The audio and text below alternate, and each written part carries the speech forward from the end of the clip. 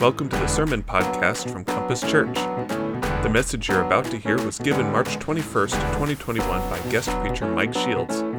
Pastor Mike is the EFCA Central District Superintendent, and here he opens the book of Ecclesiastes and helps us to see what a great gift God has given us in each other.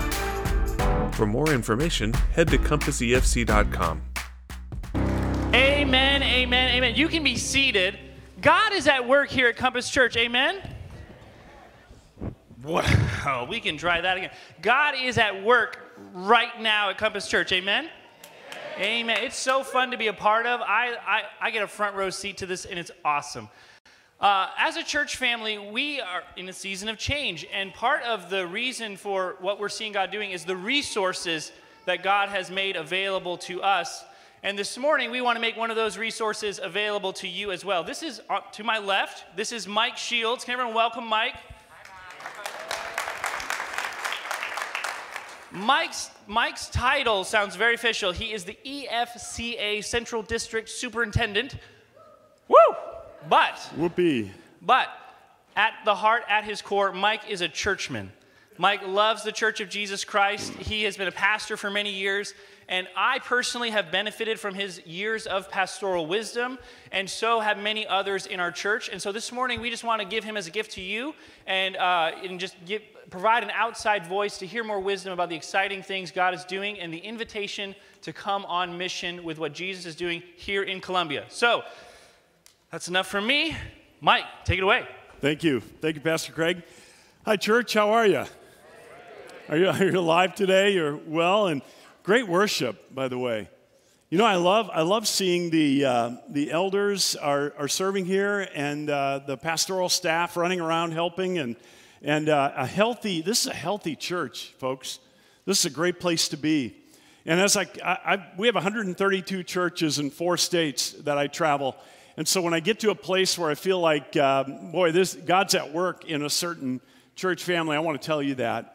Don't take it for granted, because you can't count on God's Holy Spirit being present throughout generations unless He pleases and wishes to pour out His Holy Spirit.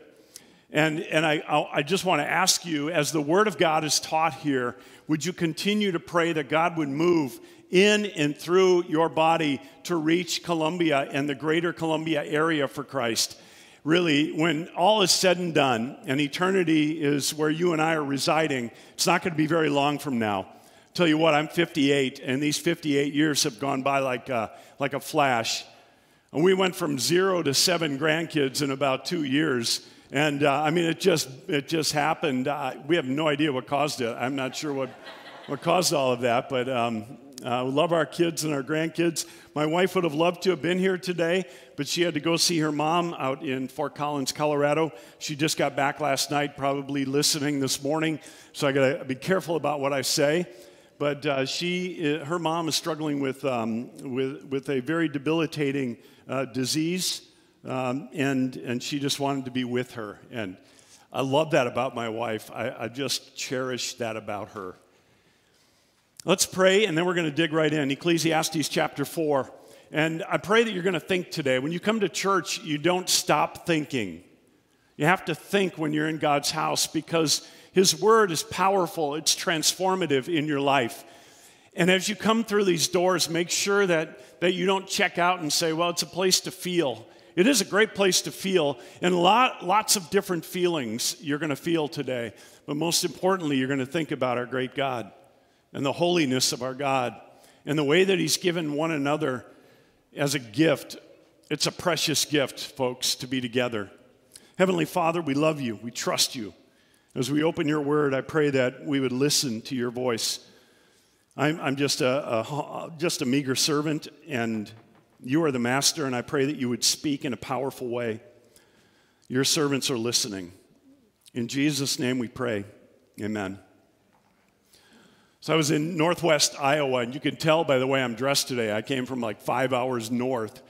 You know, I'm like dressed up for cold weather, and you guys are here with short sleeves, and it's going to be, 70 here today? But I was in northwest Iowa, and I was in a little town. And I won't name the town lest the name of this individual be heard. But I was in a little restaurant. I went into a little restaurant, and I was going to pick up some food to take it out and meet with a pastor in that town who just needed time to be encouraged and whatnot. And so I went in that little restaurant, and I ordered. And you're at that little counter. Everybody hears what you order. You got to be careful. You don't say your credit card out loud, but they kind of look and swipe it. And they said it'll be 20 minutes. You can go ahead and stand against the wall. There's really no place to sit. And I went and I stood against the wall. You know how you do, and you get your phone out and you look like you have important stuff to do. And I'm kind of against the wall, and I'm scrolling, and I hear this voice. And this voice says, "Hey, come and sit with me." And this is only a couple of months ago. I'm like, well, who does that? That's illegal. We can't sit with people we don't know, right? I mean, it's a pandemic. We can't just go sit with anybody. And I said, no, I've got stuff to do. I'm good for these 20 minutes. And so about a minute goes by, and I'm just leaning there. I'm still scrolling through, doing my stuff, all these important emails, of course. And I hear the voice again, and he says, "I said that to you because I'm lonely. And now I feel like a jerk." And you can say, "I think you're a jerk." I'm okay with that. Because immediately the Holy Spirit really led me to a place of, Mike, when you heard that voice, if you can come and sit with me, you should have understood the day in which we live. Who would say that? Unless they were desperate for somebody to sit with them and notice them and see them. And I sat down with this man. I found out his name was Gerald. I found out he's a fellow Christian. He's a farmer, never been married, no kids, no grandkids. He comes to that restaurant for somebody to talk to. And he said, "Thank you for sitting with me." And I apologized, and I said, "Man, if I had been thinking rightly, I would have come and sat with you right away." But for me, that's a picture of this past year. The needs are so deep, and the pain runs so deep in our lives, we don't even know what to do with it. We laugh because if we don't laugh, we're going to cry. And there are times in the middle of the night that we feel like everything is out of control. I've been there. I know exactly how that feels.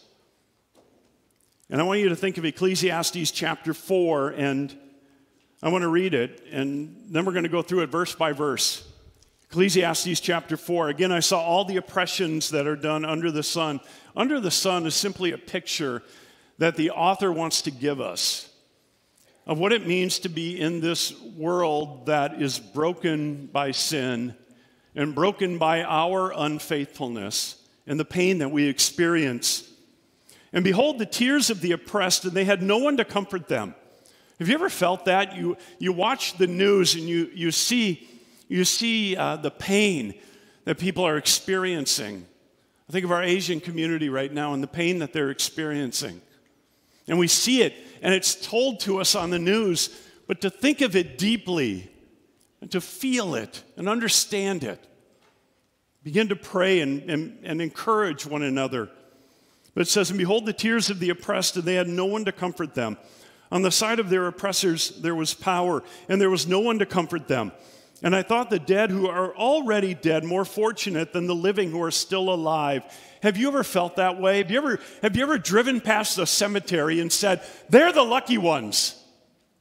You ever felt that way? Or am I the only one that's ever been in that deep pit? Or I'm just crying out to God and I'm saying, "God, give me something to hold on to. I know that you are true. I know that you are real. I know that Christ is my Savior and my Lord, but God, give me something that I can hold on to right now." Because everything seems to be like a chasing after the wind, right? When we try to get happiness under the sun, we need happiness from outside of this material world, and that's why Christ came. That's why Jesus came. But better than both is he who has not yet been born and not seen the evil deeds that are done under the sun. So even better than those who have lived and died are those who have not even been born. They don't even know the pain. Boy, I look at our little grandkids and I pray for them. And I pray God protect them. And I know they're going to experience pain. We all do. And difficulties. Then I saw all the toil and skill of work from a man's hands, envy of his neighbor. This also is vanity and a striving after the wind. The fool folds his hands and eats his own flesh. I'm going to explain some of these verses a little bit later. Better is a handful of quietness than 2 handsful of striving after the wind. And again, I saw vanity under the sun, one person who has no other, either son or brother, yet there is no end to all their toil, and their eyes are never satisfied with riches. So they never ask, for whom am I toiling and depriving myself of pleasure? This also is vanity and an unhappy business. And then we're going to get to this. The answer comes to our pain. 2 are better than 1 because they have a good reward for their toil.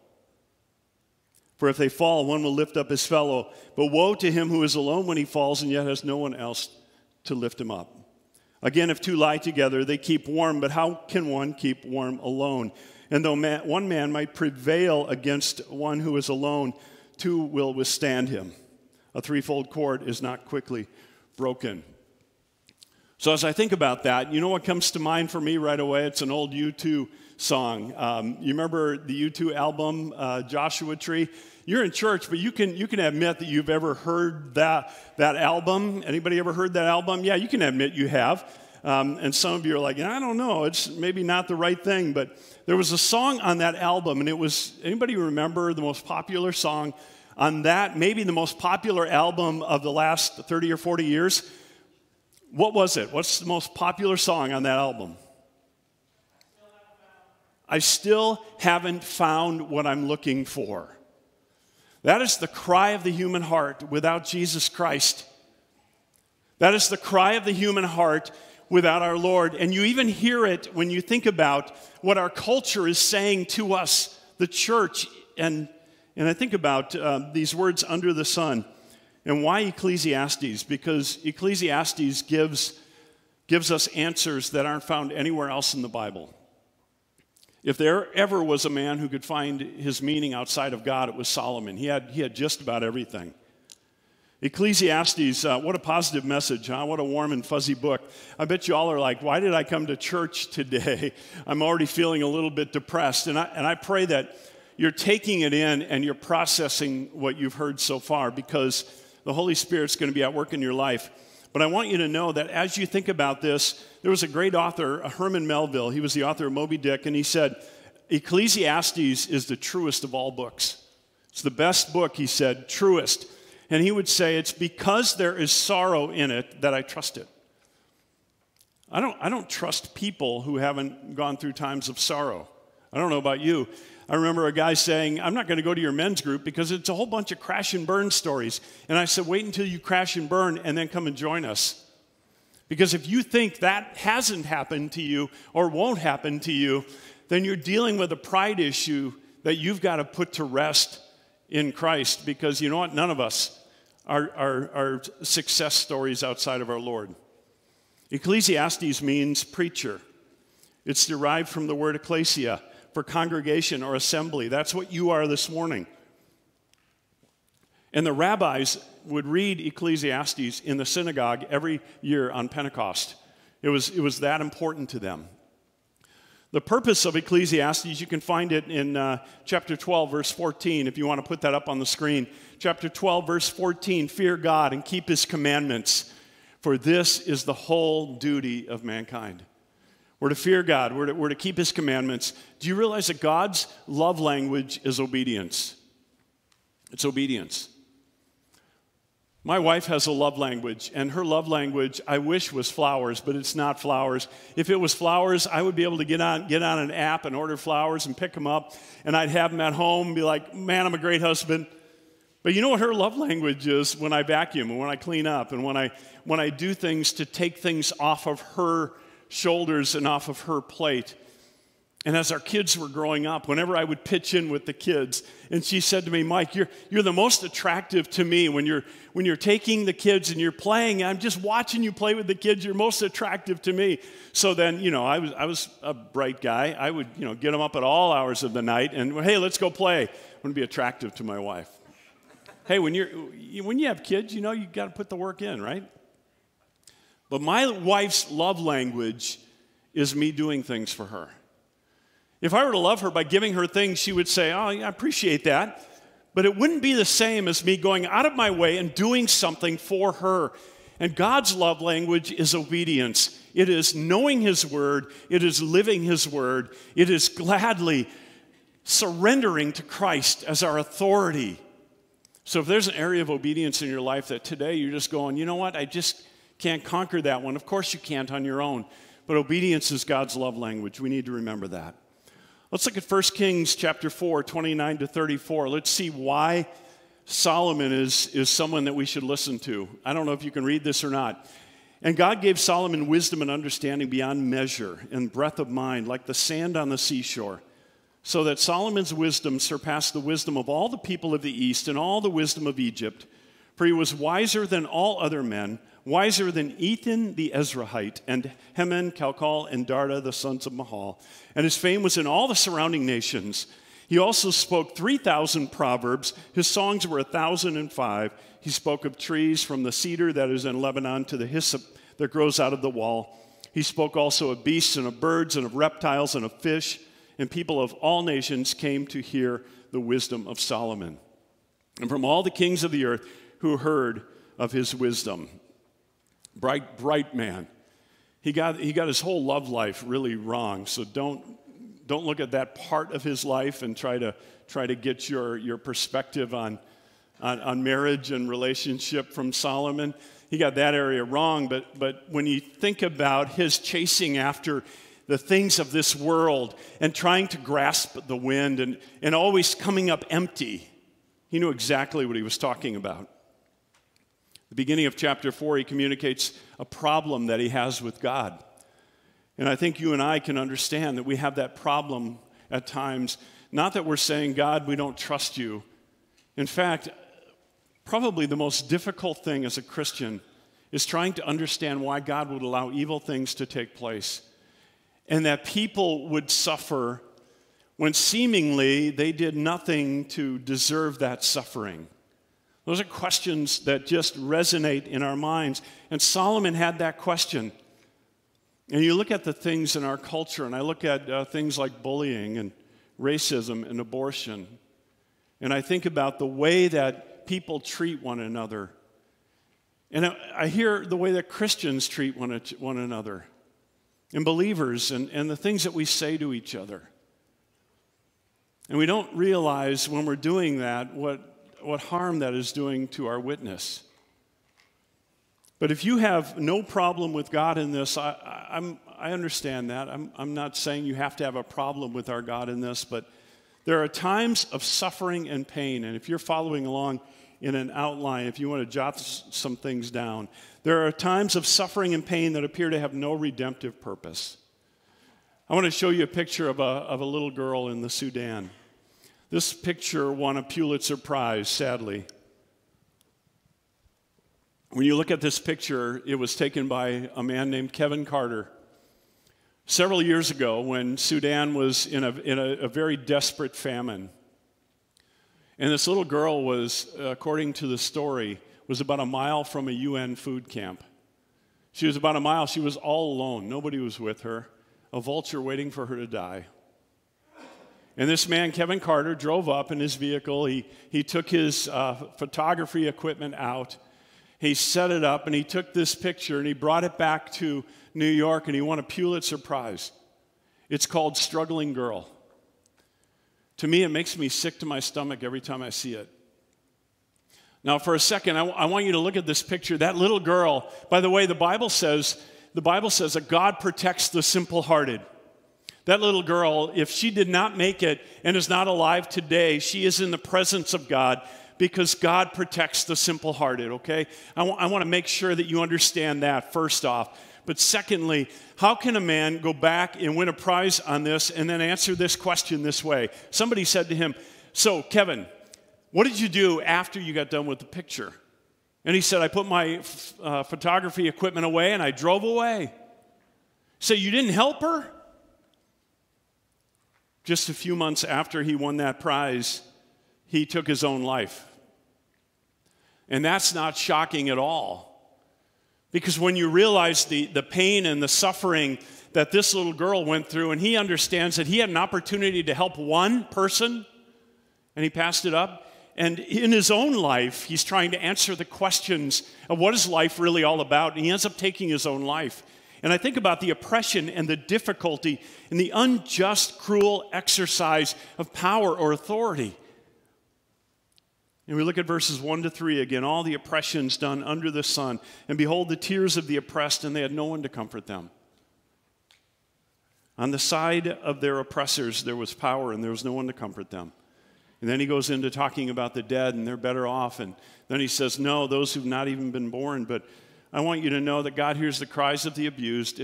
If one of these categories fits you, God sees you.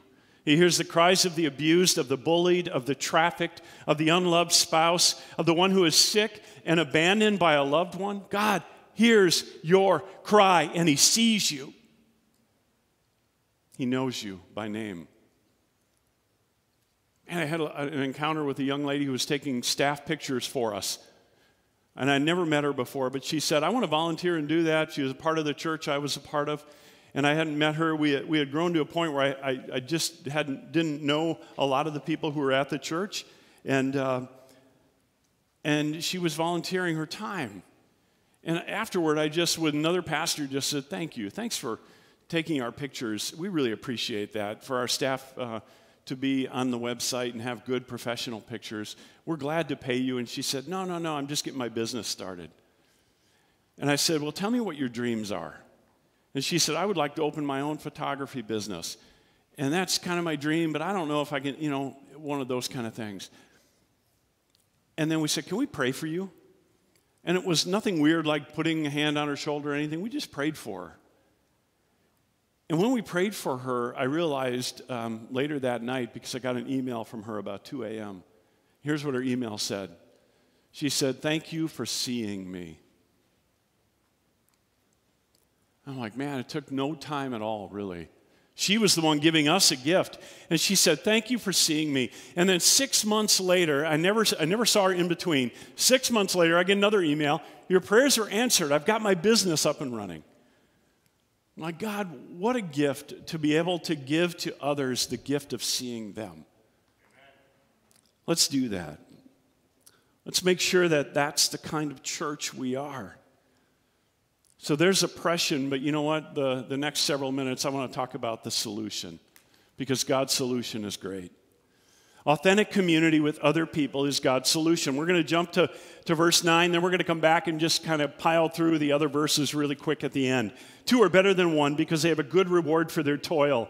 For if they fall, one will lift up his fellow, but woe to him who is alone when he falls and has yet not another to lift him up. Again, if 2 lie together and they keep warm, how can one keep warm alone? Now, I know you don't live in a super cold climate, but when you live up north, we really get this verse. We get it. They didn't have forced air heat into their homes. They needed one another to stay warm. Even if you were having a fight, husband and wife, you needed each other to stay warm. But, and then it says, and though a man might prevail against one who is alone, 2 will withstand him. A threefold cord is not quickly broken. The role of redemptive community has never been more important in our lives than today. The role of one another here, by the way, the way that God is going to do a great work through you, Compass Church, here in Columbia and the surrounding area, is if you love each other so much that people say, I want a part of that. I want in. And if you are willing to lay down your life for one another, and you're willing to say, you know what, I am not only going to forgive you, but I'm going to help you.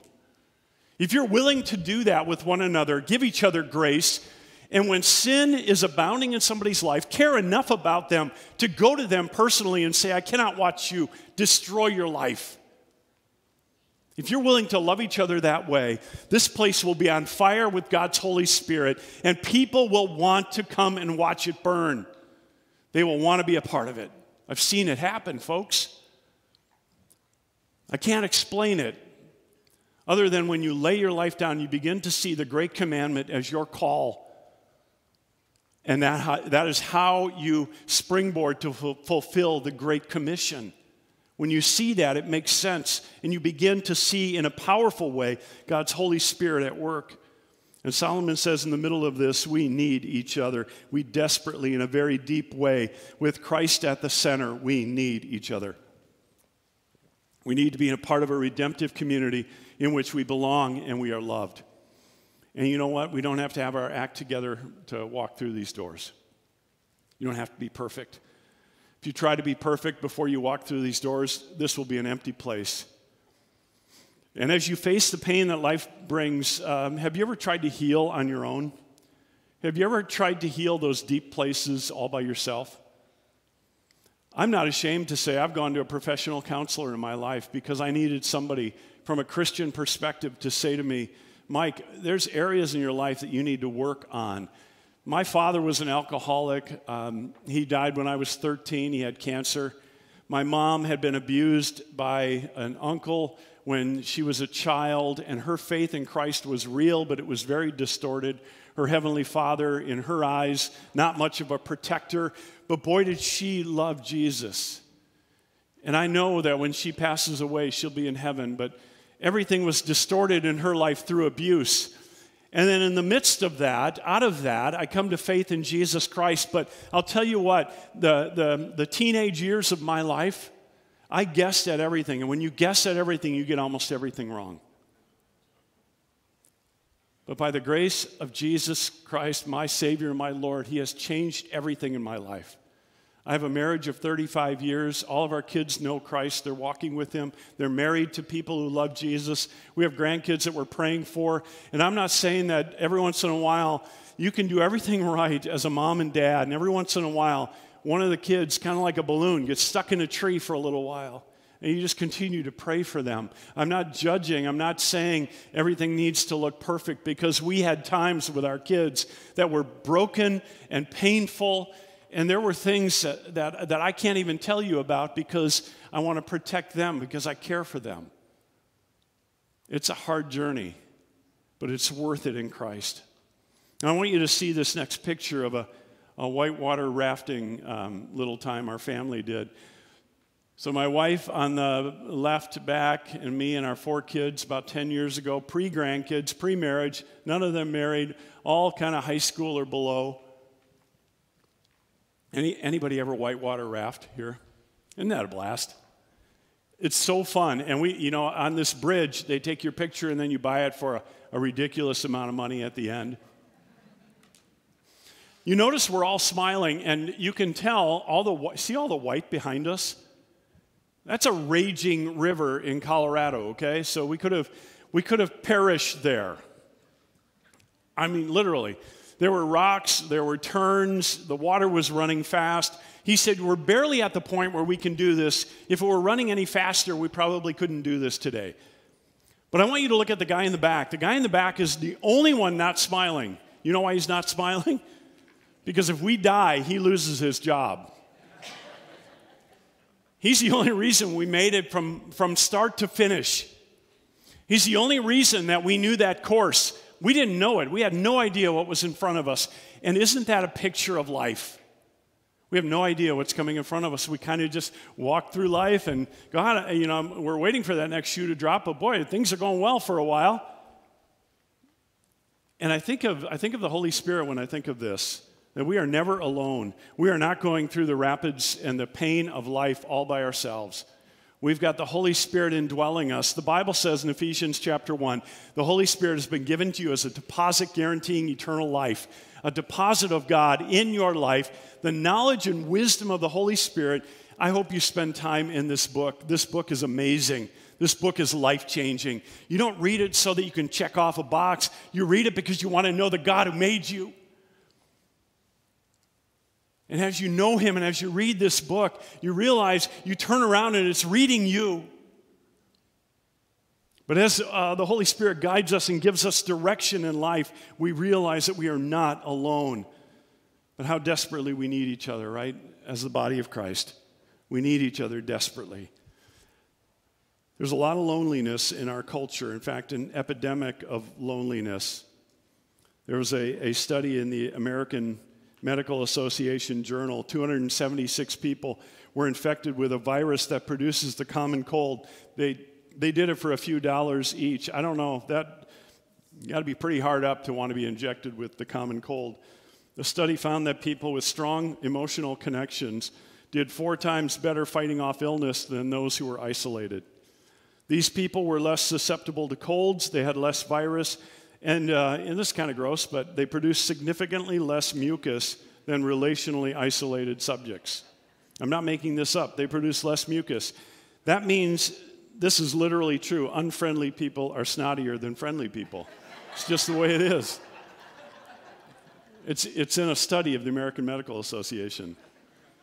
But there's an epidemic of loneliness in our culture, and we don't realize the people right around us have been given to us as a gift from our God to help us get through the difficult pain of this world. Don't walk through it alone. You're tempted to make it alone. You're tempted to act like everything's together. Do you know how wonderful it is to have somebody stand up and say, you know what, I'm broken, and not only do I need Christ, but I need you. I desperately need you alongside me to make it. My wife and I have this commitment to each other. We'll just tell each other everything. I tell her when I don't feel very good about myself. I got a text from her this morning because she knows that preaching is something that, even though I do it almost every week, is something I really don't feel good about. So she said, I'm so proud of you for being obedient to preaching God's word. Man, I needed that. And I'm not ashamed to stand up in front of you today and say, this is fearful for me to do. It's hard because you put yourself out there with people you don't even know, and then to have her alongside saying, way to go. Man, I'm proud of you. We need people like that in our lives, don't we? We need people encouraging us and helping us. In the last couple of minutes, what I'm going to do is I want to walk through ways that we get in the way of having the authentic community with others that God desires for us. Let's go back to verse 4. In verse 4, we see envy getting in the way. Here's what I'm saying. God put one another next to us to help us through the very difficult times of life. And the very first thing that we do is we have envy of other people, and it gets in the way of just being connected to them and knowing them and having them close to us. Look what it says in verse 4. Then I saw all the toil and all the skill in work that comes from a man's envy of his neighbor. This also is vanity and a striving after the wind. And am I the only one that ever in my life has ever thought, well, why do they always get good stuff happening to them? Why don't I get more good things happening to me? Why them? You know, they don't treat people very well, and God, you seem to be taking really good care of them. Has anybody ever had a thought like that, or am I the only one that's ever thought that way? We do, don't we? At times, we have envy of others, and when we're envious of another person, we cannot and will not get close to them. And so Solomon is telling us, first thing you got to root out in your life is envy. When somebody goes through a time that is difficult, mourn with them. Right? The Bible says mourn with those who mourn, but it also says what? Rejoice with those who rejoice. So even if somebody you feel like, well, why are they getting something good again? Rejoice with them. Make it an effort in your life to rejoice with them, even if you're envious of them. It's very critical that we understand that. Christ calls you and I in such a way to rejoice in good things for other people. And the antithesis of that, the exact opposite would be to rejoice in their grief and their sorrow. And boy, that's a miserable place to be. Let me ask you a question. How many of you like being around people who just complain about other people all the time? Nobody raises their hand. Thank you. Be careful not to be that person that complains all the time, because you know what? People are going to draw back from you, and you're going to wonder why you're alone. Be careful. The second one is sloth. It's just plain being lazy in relationships. Look at verse 5. The fool folds his hands and eats his own flesh. That's a guy who won't even get up and go to the refrigerator because that's too much work. So he just eats his own flesh. He's hungry, so he eats. He doesn't realize he's devouring himself. And Solomon knows exactly what he's saying there. He's saying if you're lazy in relationship, you are not going to have people around you because relationships take work. Lazy people do not know true community. And being lazy with people is really easy to do. It takes a lot of work. It takes a lot of work. Our youngest is with us and her husband, and they just had a little baby, and they're between houses. You know, one of those, you sell your house, and then the closing doesn't match up perfectly, and you're without a house for like a month. One of those. What a joy to have them with us. It's a little messier. I'll trade the mess for the sound of a little baby in the house and my daughter and our son-in-law. What a joy. They're saying, are we in your way? I'm like, no, you're not in our way. You know what we'd be doing if you weren't here? We'd be cleaning or something. I mean, the place is like immaculate when you're not here. But I'd rather have the mess. It's a lot more work. But I'd rather have the mess. I don't know about you. And that's true of every relationship in life. If people are messy, by the way.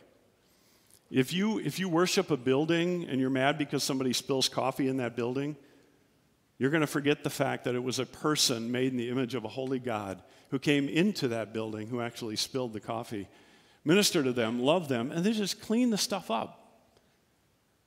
Don't get hung up on this world and the stuff of this world. And no, I'm not telling you not to take care of your building.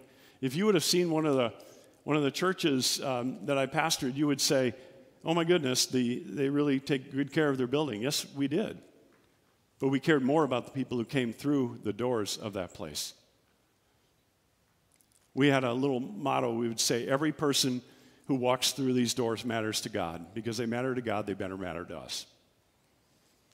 Next one is discontentment, verse 6. Look at verse 6. Better is a handful of quietness than 2 hands full of toil and striving after the wind.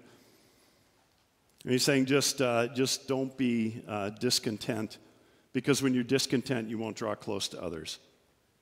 And then excessive work, verses 7 and 8. Again, I saw vanity under the sun, one person who has no other, either son or brother, yet there is no end to all of his toil, and his eyes are never satisfied with riches. So he never asks, for whom am I toiling and depriving myself of pleasure? It's also vanity and unhappy business. So there are times in our work that we just work and work and work, and we don't realize at the end of that we haven't been building relationships and building life along the way. I have so many regrets of when my kids were little. Praise God that they don't know how many hours I spent running around helping other families because and not being home at night, not being in the house. Praise God they don't remember all of that. But when we get to the end of our lives, we're going to say, and good work, you need to do good work. You need to work hard. Don't get me wrong. But you also need to be taking care of and loving those that are near you and investing in them. In fact, early on in ministry, my wife said she wanted to make a gift for me that displayed thoughts and memories of our relationship. She broke down in tears. It was early in marriage. She broke down in tears because she said, you're gone so much. When I wanted to put together memories, I didn't have a lot to go with. And she said it was really a moment that I needed to share with you. And then I changed my schedule after that, and I said, you know what, if I'm not investing in you and loving you and caring for you, then everything else I'm doing is a waste of time. And so I had to turn things around, but she was honest enough to tell me. She said, I want to think of good things, and all I'm thinking of is that I'm alone here with these little kids. So I want to get back to and close with this.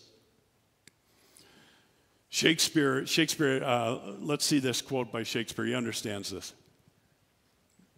So they loved as love in twain had the essence but in one. Two distincts, division none, number there. In love was slain. He understands the biblical understanding of the way that we're to care for one another and minister to one another. If you're looking at if you have an outline, you're looking at an outline. Popularity is the final one. I'm not going to spend much time there at all. I do want to bring this to a close, but I want to share with you that we get caught up in popularity as well. And in verses 13 to 16, you see that. And if you could put that little picture up on the screen, this is kind of the middle school note before you had phones. When I was back in middle school, it was, hey, do you like me? Yes, no, maybe. We get caught up in popularity. We get caught up in thinking we need to have people know us and feel good about us. And in verses 13 to 16, the foolish king might have been David that he's writing about. But this foolish king, when he gets to the end of his time, they're saying, who's going to rejoice in you? We want people to remember us. I mean, it's built in. By the way, the image of God is within each one of his creation. And one of the good things about that is we want to be noticed. That's not a sinful thing. We want people to like us. Think about God as a God who is worshiped and praised, right? That's in the character of our God. And in us, we have this desire to be known. We want people to say, you did a good job. There's nothing wrong with that. We twist it into an area where it becomes unhealthy. But it's part of the image of God in us to desire for someone to say, good job, way to go. We need to be encouragers of one another. We desperately need it. And what I have found is when I leave a church as a pastor and I go back 10 years later, there's a whole bunch of people there that are like, oh, Mike and Tracy, we love you guys. And then there's a whole bunch of people in the middle that are like, I think I remember them. Pastor Mark or whatever his name was. And then there's a whole bunch of people that are like, who is that old guy? But it's not about remembering us. In the end, it's about remembering Jesus Christ, our Savior and our Lord. It's about preaching Christ. It's about truth. It's about making sure that his people understand that he is the only one to be worshiped, no matter what longing we have within us to be receiving accolades of any kind. But here's a final quote, and then I'll pray. C.S. Lewis said, we're not necessarily doubting that God will do the best for us. We're wondering how painful the best might turn out to be. And that might be truly where you're at today. God, I trust you. God, I know that life is difficult. Like Paul in Philippians chapter 1, life is difficult. Here's a good outline of Philippians 1. Life is difficult. Jesus Christ is Lord. I will rejoice. If you're there, if you're wondering, God, I trust you, but I just don't know how difficult it's going to be. That's a normal feeling. But I guarantee you're going to be better off being close to other believers. As a body of believers, rejoice in that. Rejoice in one another. And I'm going to pray for you that you would make an impact not only in each other's lives, but that others would be invited into this intimate family of believers in Christ. You know, the world is desperately looking for a safe place to come and hear truth. Will you be that kind of a place? Will you give to the next generation that gift? The best thing that I can give to my grandchildren is a church maybe that they can attend where the Word of God is taught in its entirety, in all of its truth, and where love is deeply lived out in a powerful way, where believers will lay down their lives for one another. Heavenly Father, I thank you for Compass. I thank you for the ministry of this church. God, I thank you for the power of the Word as you allow it to be shared here in this place. I thank you for these dear people. God, may you be glorified in their midst. May Christ be exalted here. And I would pray that their days to come would be days of rejoicing and would be days of seeing you powerfully at work. Glorify your name here, Lord. In Jesus' name we pray. Amen. This sermon is part of the ministry of Compass Evangelical Free Church in Columbia, Missouri. We seek to be a church where Christ's love is at work transforming lives through the power of the Spirit to the glory of God. For more information, check out compassefc.com.